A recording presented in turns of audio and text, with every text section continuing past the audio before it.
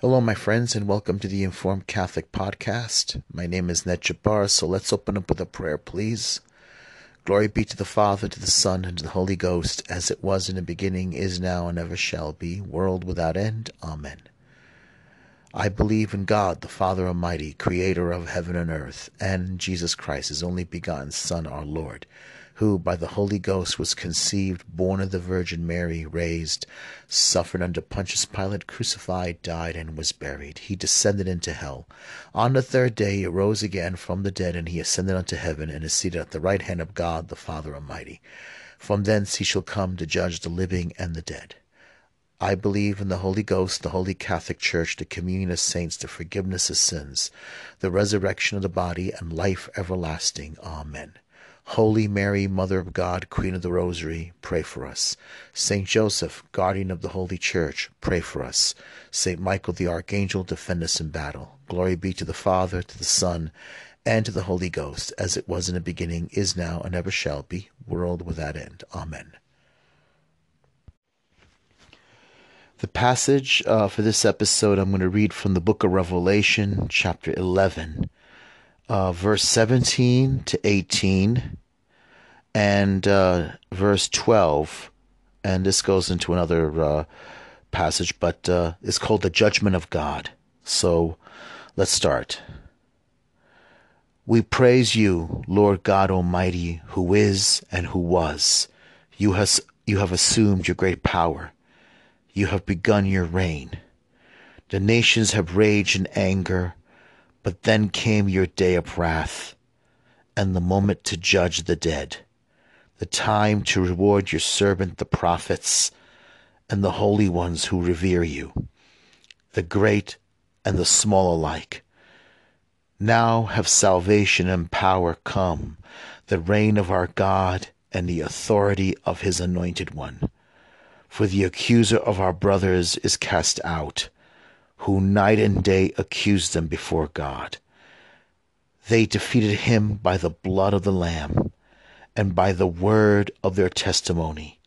Love for life did not deter them from death. So rejoice, you heavens, and you that dwell therein. The gospel of the Lord. Praise to you, Lord Jesus Christ. Amen. I took this out of the Liturgy of the Hours, the breviary, the official prayer of the church. And I'm happy I did. Today I want to talk about, I'm going to talk about why I put together this podcast. I put it together because, one, I'm a strong believer in the Catholic faith. I'm a Catholic. I converted a couple of years ago, 1997. That was a long time now for me. And when I came into the Catholic Church, I was actually quite shocked and surprised by everything that's going around, that's happening. I was shocked about the scandal. I was also shocked sometimes by the indifference of some priests. I was also shocked by sometimes the lack of community, a lack of closeness with a lot of Catholics in a lot of Catholic parishes. People come into the parish, they go to Mass, they don't talk to each other. Some people know each other, a few people, depending on the community and the neighborhood. But a lot of times, a lot of Catholic parishes, people are indifferent. But also, I was amazed by the faith of Catholics who love their faith, but I have no access to them. I know them through the internet. When I first started being a Catholic, I started, really, I fell in love with the faith. I'm going to tell you right now, I fell in love with the sacrament. I fell in love with the liturgy. I fell in love with the Bible. I fell in love with the Rosary. I fell in love with the saints. But at the same time, I was mortified and shocked by the level of indifference a lot of Catholics had, and by the division within the Catholic Church. You got the Hispanic Mass, you got the Chinese Mass, you got the Italian Americans and the Irish in one end. You got at the same time you got good priests, and you got priests that are completely indifferent, completely indifferent. I was shocked, and at the same time, I didn't give up.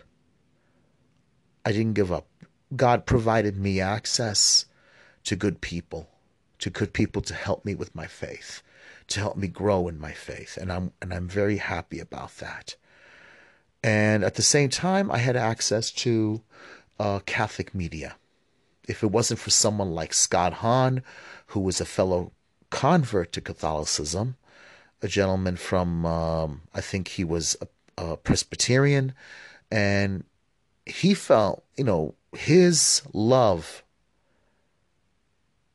for the Catholic faith became my anchor, because he became my access to learning about the faith. And I had other people, a friend of mine who I met through another friend, someone who was my sponsor when I first started working at this particular cultural institution. Henry Artis, who one day I'm hoping to bring onto the program. He was a big help to me, always a great access to me. I mean, I still have books on the shelf that he lent to me, and he helped me. He always helps me. He still helps me this very day. And I'm hoping that he'll come on one day. We can talk about things. So, about the faith especially. Most of all, the faith, obviously. But the point is, why is there so many problems in the church after so many years? Things gotten better and things gotten worse. When I converted, it was under John Paul II. He was the Pope. And I still love the man, even though I realize now that there are faults. And one of the interesting, I think the important thing is, I think we can't not put a Pope so high. Even for a conservative Catholic, there's the danger of making the Pope far more than what they really are. They're still human beings. But at the same time, yes, the Holy Spirit does guide and elect them, and we do get the Pope we deserve. Then there was Benedict, Cardinal Ratzinger, who was also, and still is, my hero as well, because his love for Scripture. But at the same time, he did disappoint me, because I feel angry that he resigned. But I think that was important. I think God's hand was in it, because we need to see the problems within the church. There was a problem. And we can't look towards these men alone to clean up the mess. We need good teachers. We need to acknowledge the sin, the problems that are within the church. And we cannot give a blind eye. Catholics have given a blind eye. Christians have given a blind eye, have turned away and pretended that the problems within the church is not happening. There are no problems. We have a serious problem within it. We have a sexual immorality problem, and we also have a heresy problem. And this is something we cannot ignore anymore. We cannot turn a blind eye. We can't look the other way and pretend that these problems don't exist. These problems have been... The church is going through her own serious Gethsemane. Some cardinals have pointed this out. It is happening, and we Catholics are not praying. We've had messages from heaven, Our Lady of Fatima, and this goes even further back to, say, Lourdes, France, where we were told to pray the rosary, to pray for sinners. It was an interesting thing in the story of Bernadette, where a doctor asked her, "What is a sinner?" And she answered, "One who loves evil." And that was very important because she didn't say one who does evil, because he could have asked her, "What do you mean? What do you mean by doing evil?" No, she said one who loves evil. And that's very interesting that she said that, because doing evil is one thing, but loving evil is a totally different thing. That means someone who is deep, deep into the filth of sin and enjoys it, and enjoys hurting people, and enjoys destroying other people, and doesn't even care if they're destroying their own soul. But at the same time, we have a serious problem in our society. We have Catholic politicians. You know, it's funny. You have, like, just now this whole impeachment thing and the acquittal of Donald Trump, and you have someone like Nancy Pelosi, who was raised Catholic, educated Catholic, and got so mired and enthralled in the liberalism. Her family sent her to a Catholic school, a French Catholic school, where she admitted that she was raised to be holy. But her family didn't realize that the school that they sent her to, the college they sent her to, these nuns got swept away with the revolution of the movement within the church. And what happened? She herself got caught up with the revolution, and she's still living the revolution. Now you see, she's nearing the end of her life. The career that she was so swept on, the politics that she worshipped, is now turned against her. The idol worship she was so involved in, the idol that she worshipped so much, politics, has turned on her. Does not love her. Because politics doesn't care. Politics only cares that you worship it. It does not love you. She talks about how she was raised to have a lot of love in her heart. She protests, and she wants to tell the whole world that she's a devout Catholic, and yet she supports abortion, gay marriage. I'm going to ask people to think very carefully. What do you think about all those souls that have been aborted? All those souls that have been aborted and thrown into garbage bags or dumps, into these containers, these aborted babies.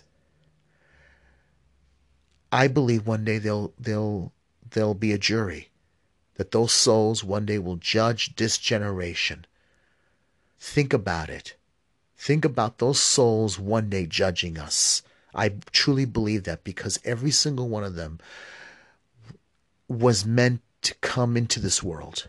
Our religion tells us that our Lord was conceived by the power of the Holy Spirit in the womb of the Virgin Mary. And we also believe that John the Baptist, because remember, it begins with life. Go back to the beginning of, Genesis. Adam and Eve, Abraham. Abraham was told that he will have a promise, a child, Isaac. And then you have Moses. His life begins in the womb. What about Jeremiah? The prophet Jeremiah. Before you were born, I knew you in the womb. So all those souls that were meant to come into the world, and these Catholic politicians, people like Nancy Pelosi, Andrew Cuomo, all of them, people like Joe Biden, who claims to be Catholic, and support all these things that go against life and marriage. Do they honestly think that those souls will not judge them? That there won't be a trial? I believe there will be. because we believe life is sacred and each life is unique. But we're so concerned about overpopulation, but we're not. It's not about overpopulation. It's about our own lusts that we keep holding on to, that we keep grabbing hold to. Our own lusts, our lusts. That's all we all care about. And this is the big problem, unfortunately, for us, is that we are indifferent. You know, I've heard, you know, Catholics say, you know, it's all fairy tales. You know, all this stuff about the saints. And unfortunately, now we also have this problem now of bishops and priests and cardinals and even the Pope who want to give access to Holy Communion, to the most sacred and most holy thing, the most sacred and most holy bread, the bread of life, to those who do not believe. This is the thing that kills me. You know, I was trying to check out the series, The New Pope, and it's just total complete trash. It was the season, other season was a little bit more interesting, but still this access that we want to provide to those people who are living contrary to the faith. People who basically want the church to clear their conscience for them. Homosexuals, people living in bad marriage, who or living in an not in a very holy way. Let's say they're not even married, and yet you hear people saying something. I want a pope that says it's okay to love because that's part of the Christian faith, to love. You know, I want a pope that's not concerned about so much about the interpretation of the Bible, you know, because the Christian message and God is all about love, you know, and that's all that matters is love. I mean, there is a big difference between love. The Greeks had actually 3 or 4 different ways of saying love. There's love of friend, there's love of your parent or your sibling. There is passionate love, sexual love, and then there's holy love, divine love, which is the highest form of love. We don't have that in English. We don't have that. But unfortunately, you got people who want the church to clear their conscience for them. They can't run away from faith. And at the same time, they really don't want to obey. They don't want to acknowledge the faith.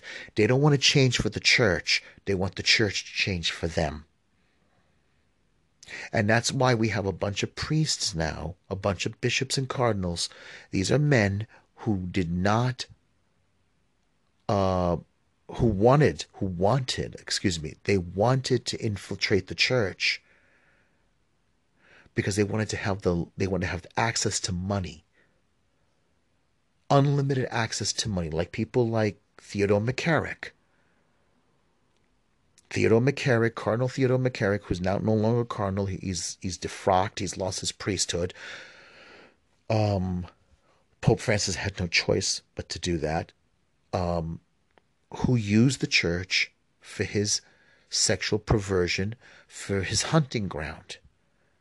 But he also has people, men in the church, which he brought in. Bishop McElroy of San Diego, who said that it's not a prominent thing. The church, abortion is not the most prominent issue in the church. He repeats it twice at a bishop's conference. Abortion is not the most prominent issue for the church. All right, I'm serious. He said that. A bishop of the Catholic Church. He also called conservative Catholics a cancer within the church. Okay? You also have someone like Bishop Donald Wuerl, who turned on a lay person. Uh, he was in charge of the Immaculate Conception in Washington D.C.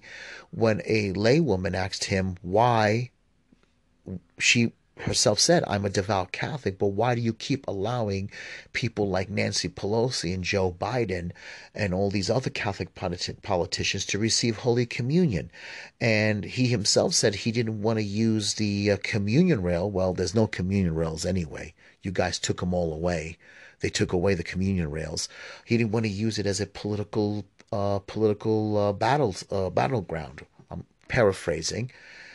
And he turned on her. He said, "That is not my that is not my response. That's the responsibility of you lay Catholics, abortion and other stuff.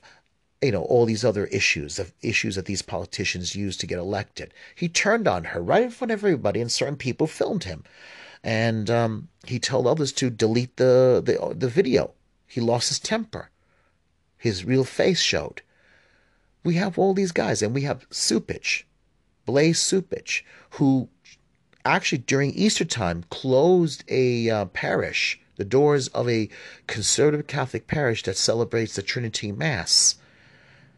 And he kept it closed through all of Good Friday through Saturday, and opened it up for them basically for Easter Sunday, because he felt that they needed to learn a lesson. You got you got more. I can go on for more. You got, of course, don't get me with Cardinal Dolan, but all of them, all of them, all these men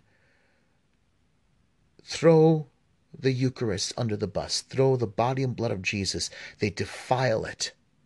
They defile it. They go against the teachings of the apostles. They go against the teachings of the scriptures. These are the men that St. Paul, St. Peter, St. James, St. John, the apostle, all of them were warning us about these men. These men who basically do not love our Lord. They do not love the body and blood of our Lord, who make a travesty, who betray him. Disciples of Judas Iscariot, yeah, I'm going to say it, disciples of Judas Iscariot defile, and they are bringing judgment upon all of us. And we, because we don't speak up, we don't argue with these men, we don't challenge them. I mean, there are some Catholics that are doing it. They're not giving them money, and they know it. They just raise the church tax. This is basically, they can go into any parish and go to the account of that parish and pull out money for themselves. They raised it so they can, because they're starting to feel the pinch. But yet they are not repenting. They try to silence those conservative bishops and cardinals. They try to silence them,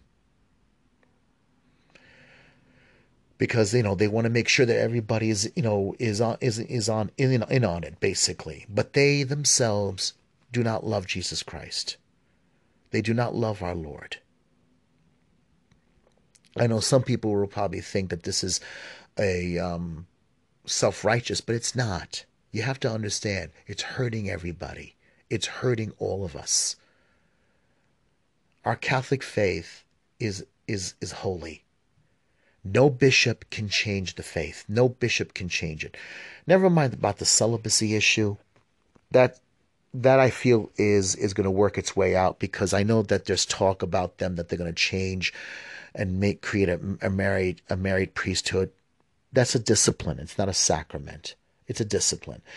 And we're not going to argue about the communion of hands, even though it's legally permitted by the church. I don't think it's a good idea. I don't think, because a lot of Satanists have taken the Blessed Sacrament and used it for satanic ritual, which is why I don't agree with the communion in the hands, and why many other people don't agree with the communion in the hands. But since it's legal within the church, and I honestly believe that was done because of betrayal. But that's my personal opinion. But still, we're going to be under judgment. There is a serious problem happening, and there's a serious storm coming. There's apostasy, and I truly believe it. But we need to pray. We need to pray the rosary. We need to pray for the salvation and the church to be rescued. We need to pray for souls. A lot of souls are being misguided and being led to hell. We need to pray for our brothers and sisters. We need to pray for the priests. We need to pray for good priests. We need to pray for, for hopefully at least for good shepherds to oppose these bad shepherds. The problem is that a lot of Catholics are indifferent. There's a lot of Catholics, I think, who do not understand the faith. They look at it from a human perspective. They look at it as a human philosophy. They look at God as a philosophical thing, as an action, a political action, a social justice. It's not a reality.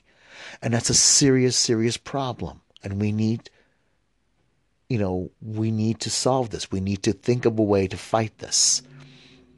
You can do it. You could have friends in your local parish pray the rosary, have a holy hour, pray before the Blessed Sacrament. I mean, think about it. We have a bunch of nuns out there who these Clares who are deciding no longer to have perpetual prayer, pray before the Blessed Sacrament. They don't want to do that anymore. They're using the church is becoming a senior citizen center for these nuns and these priests. They don't believe in their mission anymore. So we need to solve this problem. We need to have more holy people. So I'm going to end it here, and I'm going to get back with an episode on Fatima. We're going to talk about why Fatima doesn't go away, the apparitions that happened in 1917. And we're going to talk more about the mission. We're going to talk about more the storm that's coming. Because it is coming, and there's a big problem happening in the church, and we need to have Catholics to wake up. So, let's end it here. Glory be to the Father, to the Son, and the Holy Ghost, as it was in the beginning, is now, and ever shall be, world without end. Hail Mary, full of grace, the Lord is with thee. Blessed art thou among women, and blessed is the fruit of thy womb, Jesus. Holy Mary, Mother of God, pray for us sinners, now at the hour of our death. Amen.